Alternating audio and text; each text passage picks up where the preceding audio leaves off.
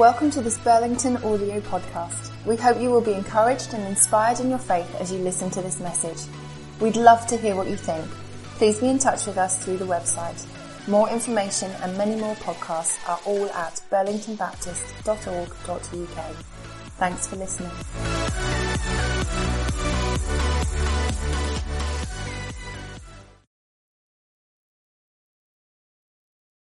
Great job. Thanks very much. We're going to get into those words in just a moment. It's a funny time, isn't it? Did you watch Parliament yesterday? Were you glued to it all yesterday morning? It doesn't matter really what political persuasion you are or what you thought was a good idea back then or whether you still think it's a good idea now. We're in a bit of a muddle, aren't we? And whatever we all thought back then, none of us and no one now wants this. This isn't quite where we wanted to be. So let's pause together to pray. I don't know what you feel like you'd like to pray for this morning. I guess I want to pray for some wisdom this morning. If we lack wisdom, the Bible says we can ask for it and we'll be given it. We need wisdom. Those that have responsibility, and it's easy for us, isn't it, to criticize and to say things, but imagine the weight of responsibility for those that carry it. They need wisdom. We want truth and justice. Whatever else, we want to be really good neighbors, don't we? Love your neighbor as yourself, whatever that means. And that sense of love and mercy and justice, and a country that comes together, not a people that are pulling themselves apart. And I know that song that we sang just some moments ago is kind of wicked hard to sing, isn't it? Hear our cry, O King of Heaven. Let's pray, shall we? Jesus, hope to every heart. Jesus, you are our hope in the complexity of our lives. You are our hope. We are lost without your glory. We are lost without you, God. Only you can move the mountains. Only you can heal our land. Christ alone, our hope and glory. Christ alone. In you we stand. And so we pray today. We pray today for mercy and justice to flow like rivers and righteousness like a never-failing stream. We pray for wisdom, for insight, for understanding. We pray for clarity of communication and of decision-making. And we pray that whatever happens politically, that our love and commitment as neighbours, both within our own country and beyond, would transcend. That in years gone by, this nation a bright light to the world in different ways. With all the confusion of that, with all the less than perfectness of that, we pray again that something of the truth and love and light of Jesus would just flow through this land afresh. That we would be, in the powerful, wonderful name of Jesus, a beacon of hope and faith and love, that gospel good news would fill our towns and cities. That we join the prayer of the ancients, that you would revive us, O Lord. That you would restore us, O Lord. That we may live in your presence. Amen. Just as we come to dive into these verses, I'm going to ask Margaret to come and share with us for a moment. And just a story that's come out of this series as we think about what it means to be out there, not as outsiders, but as outliers. So keep your finger in 1 Peter 5 and we'll dig into it just after we've listened to Margaret. Thank you. Good morning, everyone. I love people's stories. I don't love so much being up here telling one, but I love hearing other people's stories. So, yeah. And I don't know about you, but I imagine that you, like me, are somebody who wants to make a difference. That one of the reasons for living, our reasons for living, is to make a difference. To bring more love, or to bring peace, or to encourage, or to make a difference in some way to other people. In my life, I find that small acts of kindness make a huge difference. You know, it's just the unexpected kind thing that really touches your heart and blesses you and makes you understand that God loves you and He's looking after you. So I belong to a book group, and in my book group are 8 women. And we meet to read a book every month, and the men meet to eat cheese. The husbands meet and eat cheese, and the women read books. Anyway, one of our group was getting slim. I mean, she was getting pretty slim.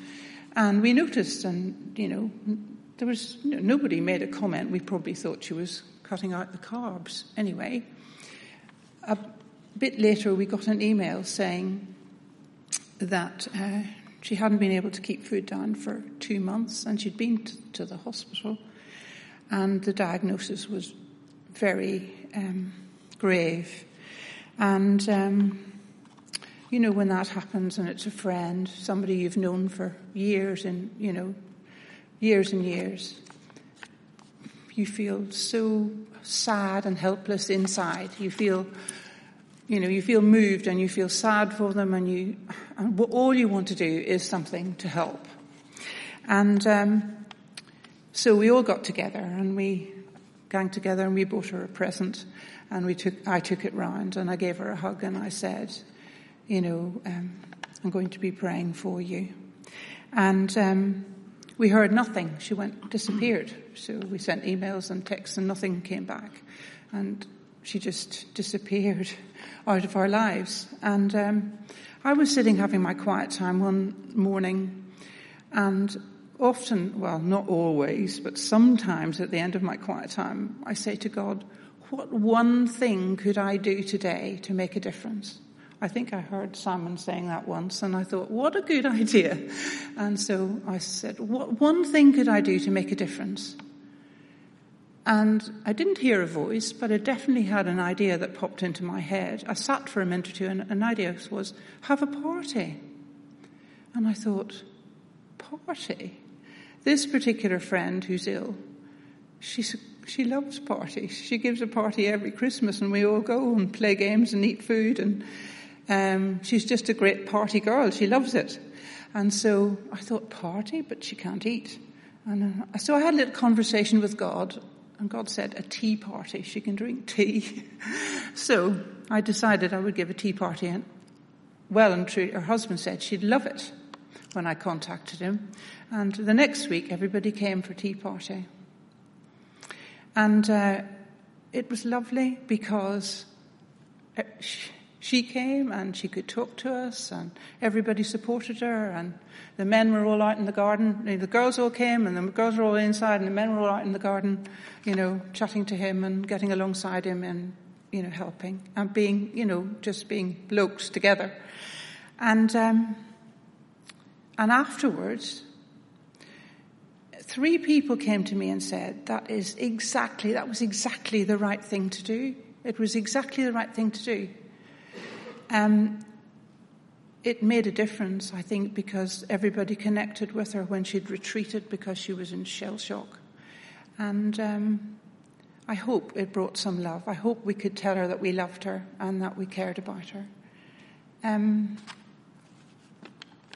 That's really all I've got to say, I think, except that maybe in the morning when you pray, you could say to God, what one thing could I do today that would make a difference? If you're brave enough. Thank you, Margaret, very much.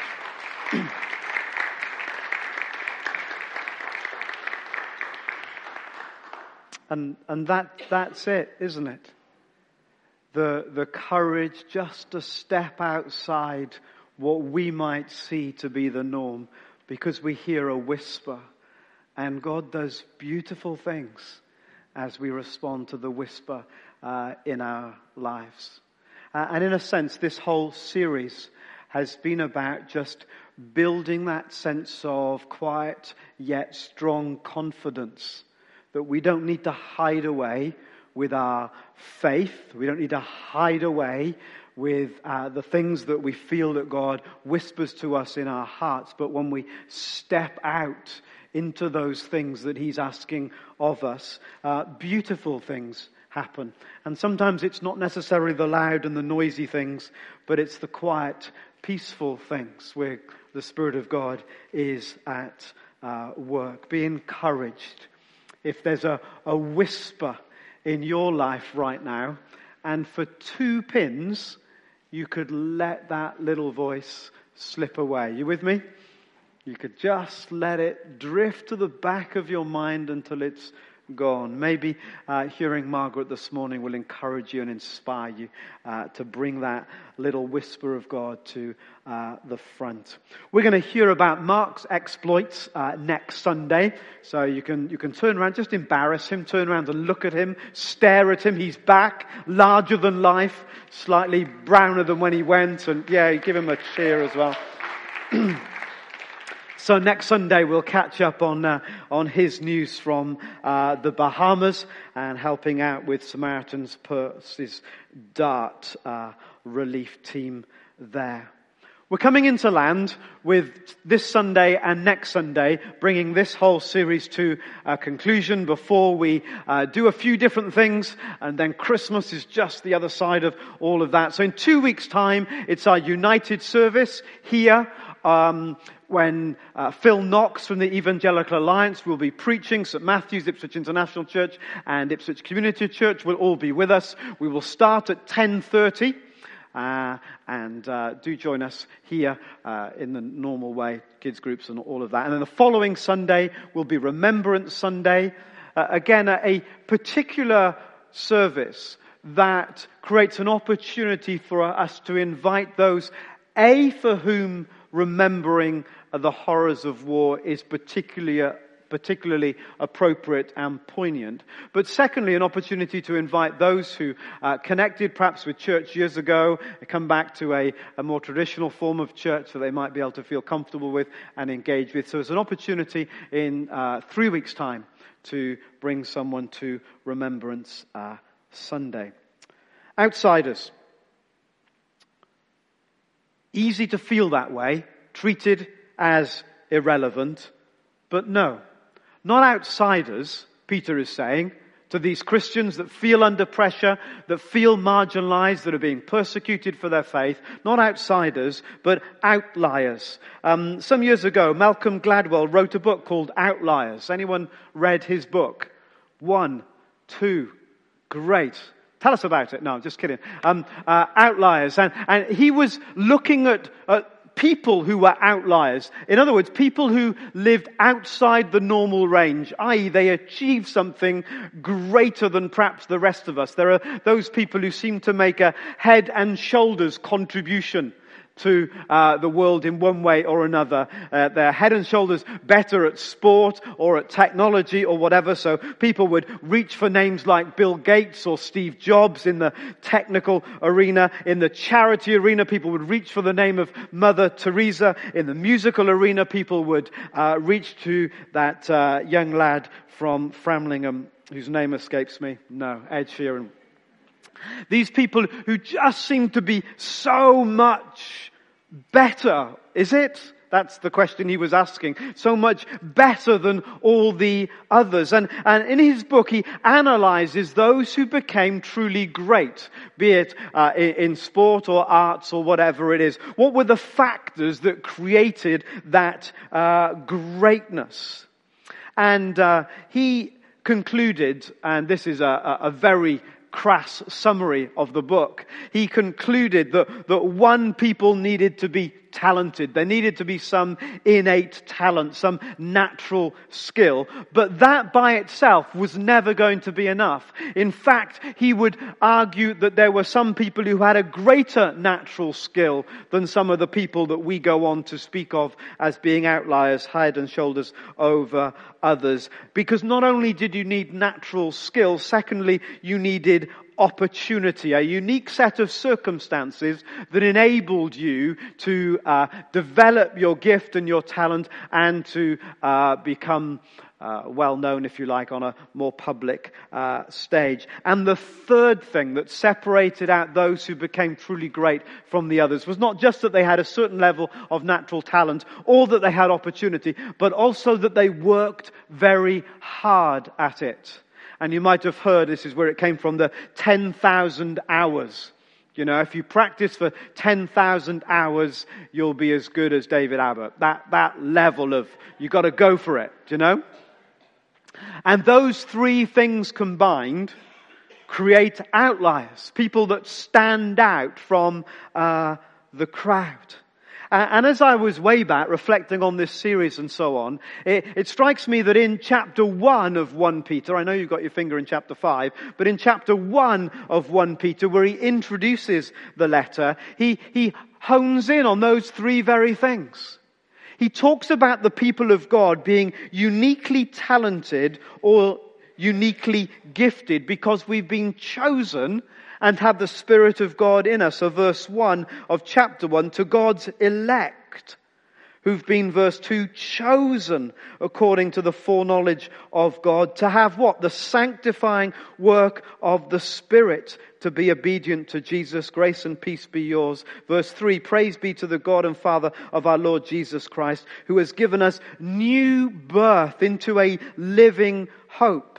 In other words, there is something innate in us. We have a gift, a skill, a talent, a contribution that's in all of us that has come from the gift of God that's living within you and me. What Peter is trying to say is that the world needs us. Just like the world might have needed a Steve Jobs or a Mother Teresa or an Ed Sheeran, the world needs us. Not only a unique talent, but a unique opportunity. Look what he says at verse 6.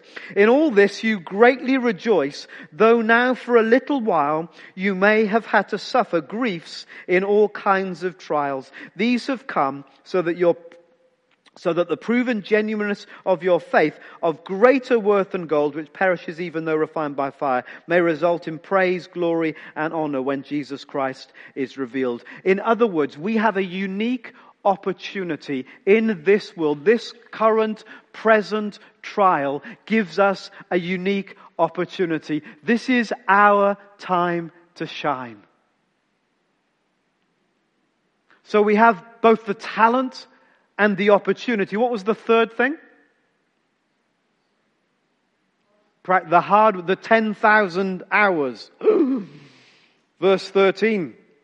Of chapter 1, therefore with minds that are alert and fully sober, set your hope, as in get to it, focus on it, set your hope on the grace to be brought to you when Jesus Christ is revealed at his coming. As obedient children, 10,000 hours, do not conform to the evil desires you had when you lived in ignorance, but just as he who called you is holy, so be holy. Be different, be set apart, cultivate your differentness.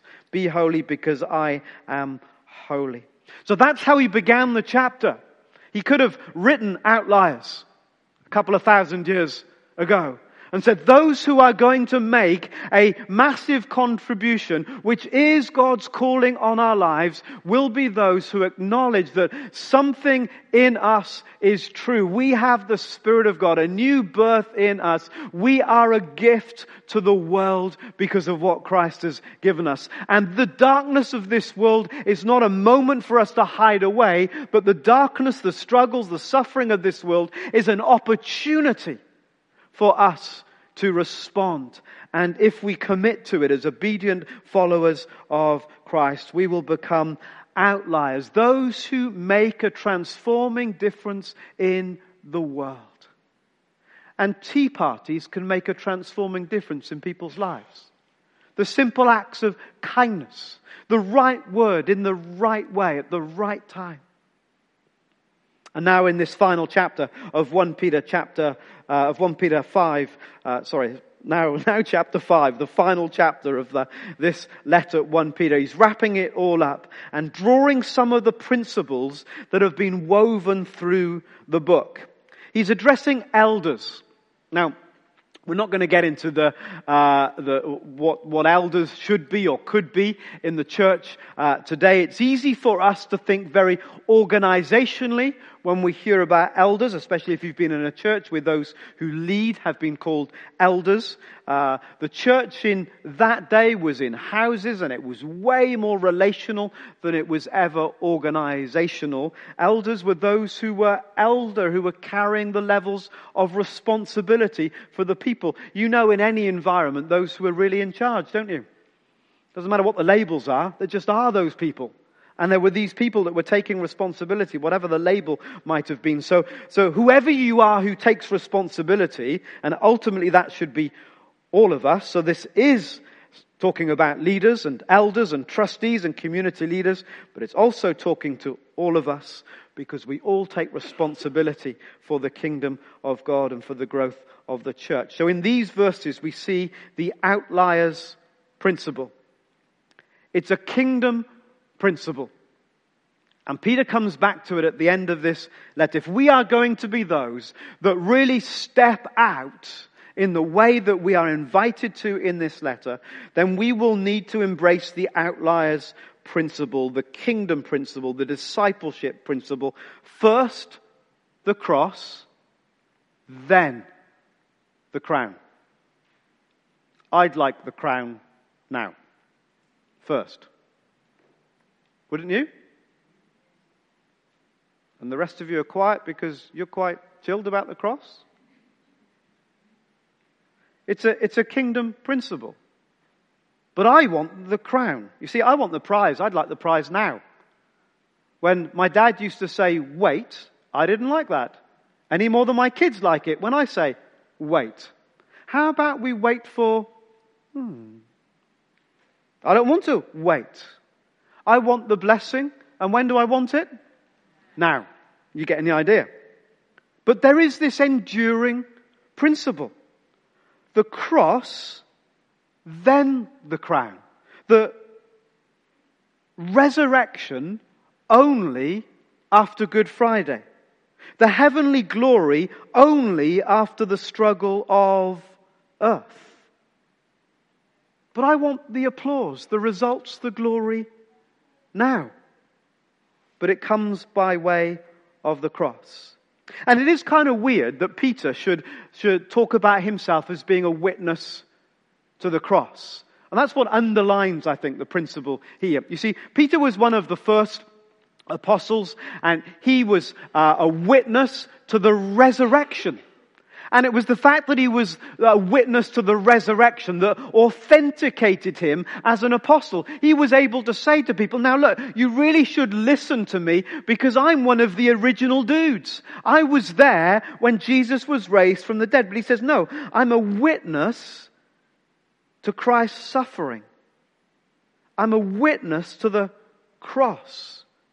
So he starts with the cross, but notice where he ends up in verse 4. When the chief shepherd appears, you will receive the crown of glory. He starts with the cross and he ends with the crown.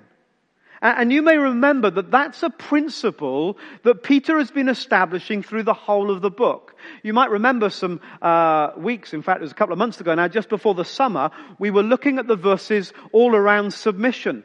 About wives submitting and submitting to your employees and everybody else submitting here, there and everywhere. And we're trying to understand them. And we were able to see that what Peter was talking about in those verses was just part of a wider principle of cross then crown. Whoever wants to be my disciple must deny themselves and take up their cross and follow me.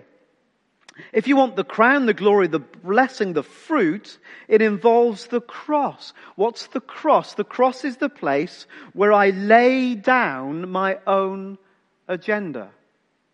Not your will, said Jesus. Not my will, but yours be done.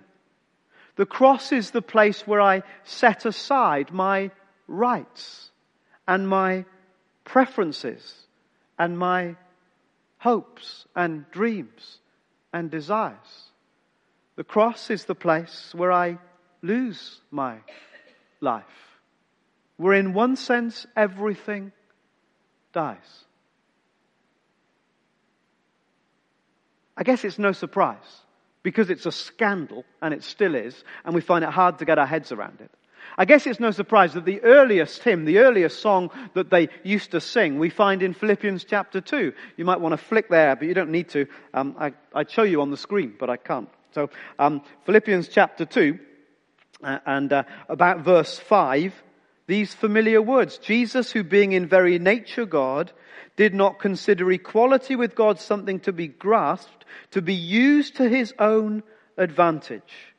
Rather, he made himself nothing by taking the very nature of a servant, being made in human likeness, and being found in appearance as a man. He humbled himself by becoming obedient to death, even death on a cross. The kenosis, the self-emptying of God, the giving up, the losing of life.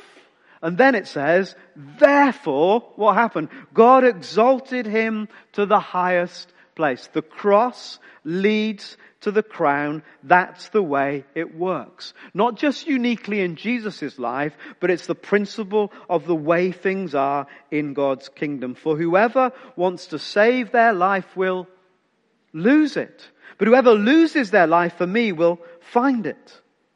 They will condemn him to death and will hand him over to the Gentiles, who will mock him and spit on him, flog him and kill him. 3 days later, he will rise. So, question. Where are you seeking the crown, but have not yet gone the way of the cross? So in this relationship, parent-children, marriage, friendship, neighbor, I want the blessing, I want the fruit, but I haven't yet gone the way of the cross. In your job, with your finances, within your community, particular project that you're working on, are you seeking the crown by another route? What do I need to lay aside? What do I need to deny? What am I called to give up? What is the way of the cross for me in this situation, whatever it is that's in the forefront of your mind? Whatever else the way of the cross is, it's the way of humility and vulnerability, it's the way of giving up control, it's the way of sacrifice, the way of laying aside preferences. And we'll come back to this in a few moments, because it's a radical way to live, isn't it? But what is the way of the cross where I'm at the moment just seeking the crown? To embrace that challenge, we need to adopt the Outliers posture. The Outliers posture is this: to live in the light of the when. To live in the light of the when. But when the chief shepherd appears, not if, but when you will receive the crown of glory. We are to live in the light of the when. To live each moment as if this is the moment that he is coming. To live each day as this is the final day and glory awaits. What changes would you make today if you knew Jesus was coming back tonight? Why don't you share with the person next to you what's in your head right now? What changes would you make today? What would become more urgent? Think about priorities and think about perspective. How would your perspective on today change if he was coming today? How would your priorities for today change if you knew he was coming? And for goodness sake, some of you, smarten yourselves up. What would it be? Donald would get a haircut. That's a really great idea, Donald. Get them to give it a shine as well. Come on, let's keep this real. It's a hard thing, but let's lean into what the Spirit might be saying to us.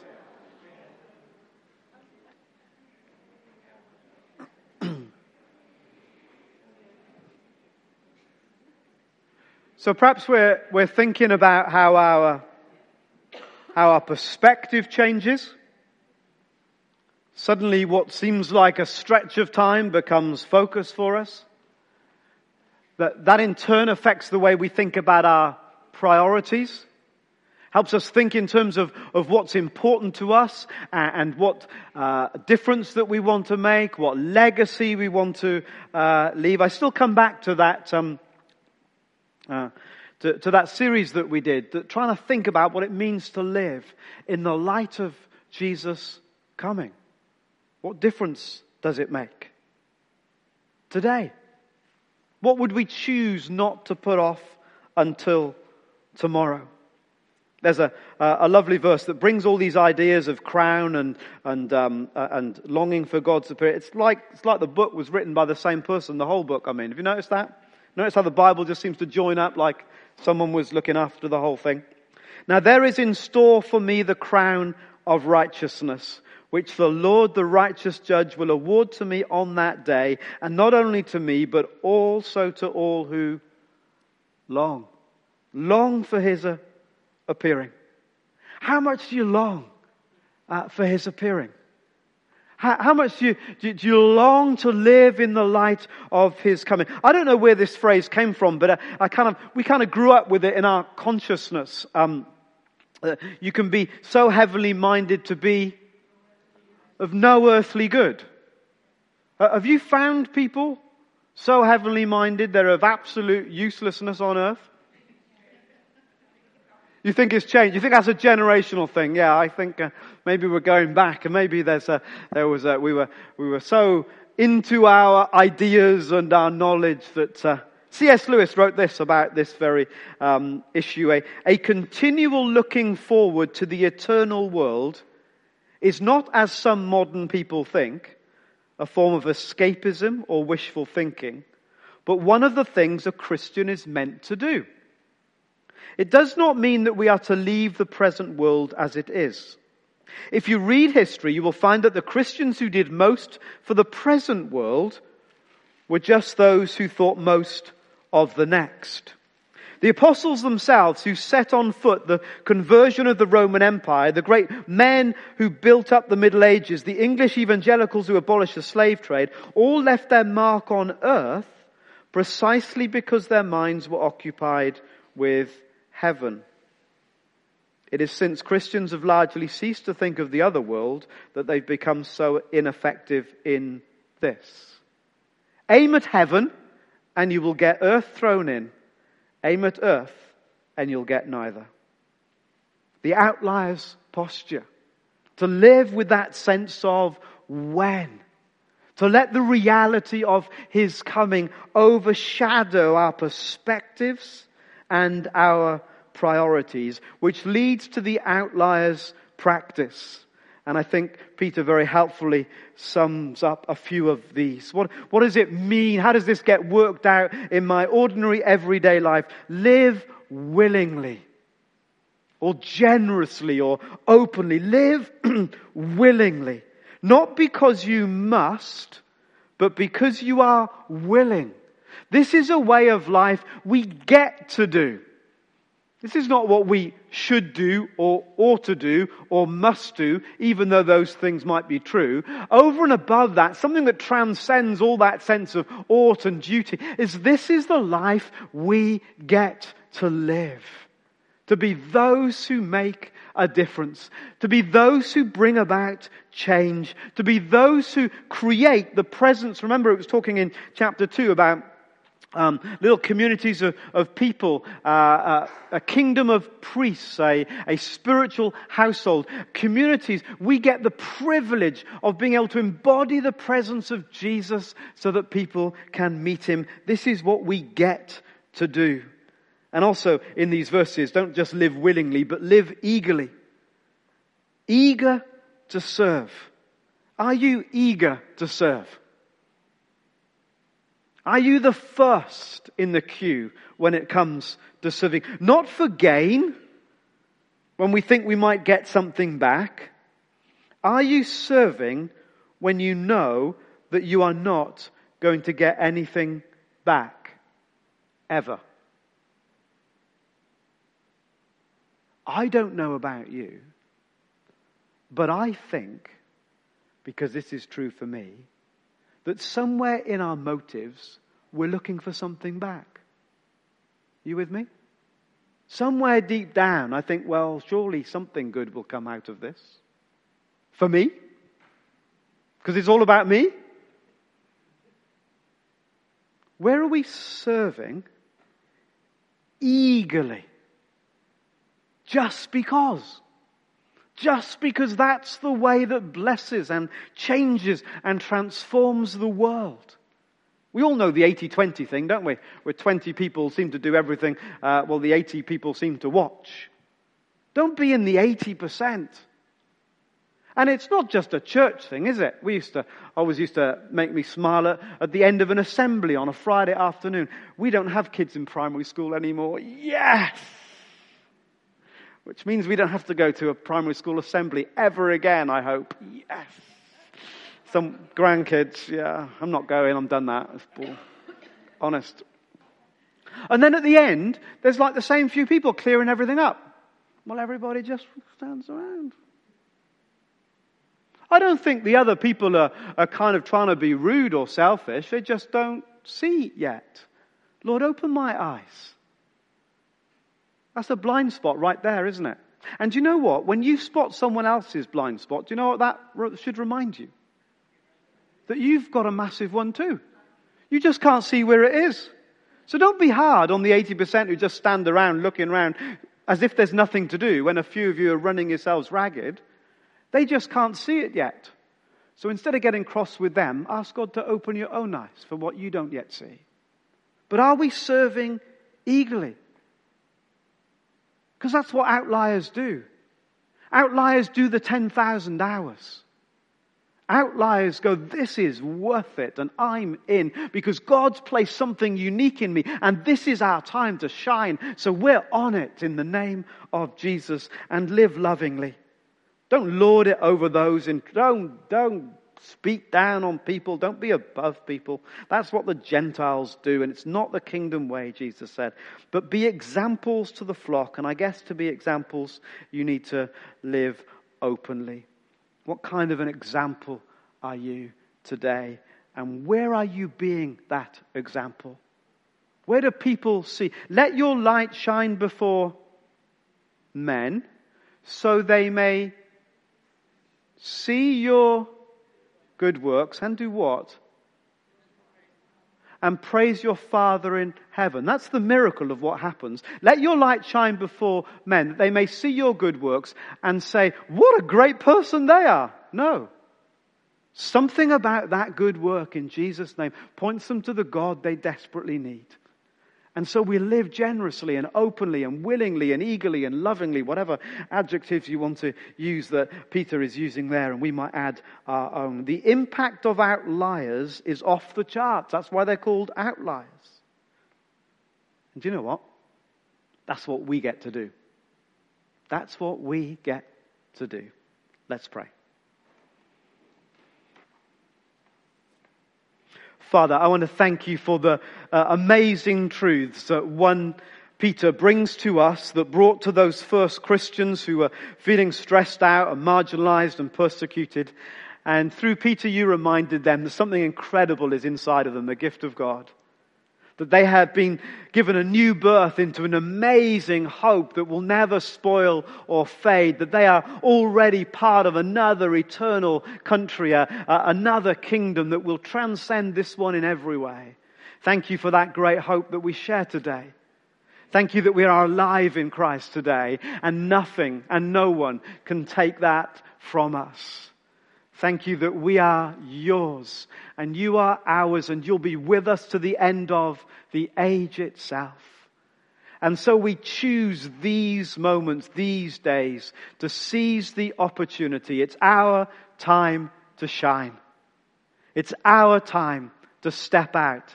It's our time to make a difference. The darkness simply becomes a canvas against which you can shine your light even brighter in and through our lives. So help us to adopt the posture of living in the light of the when, that we might live willingly and lovingly and generously and openly, setting an example that many might see and praise our Father in heaven.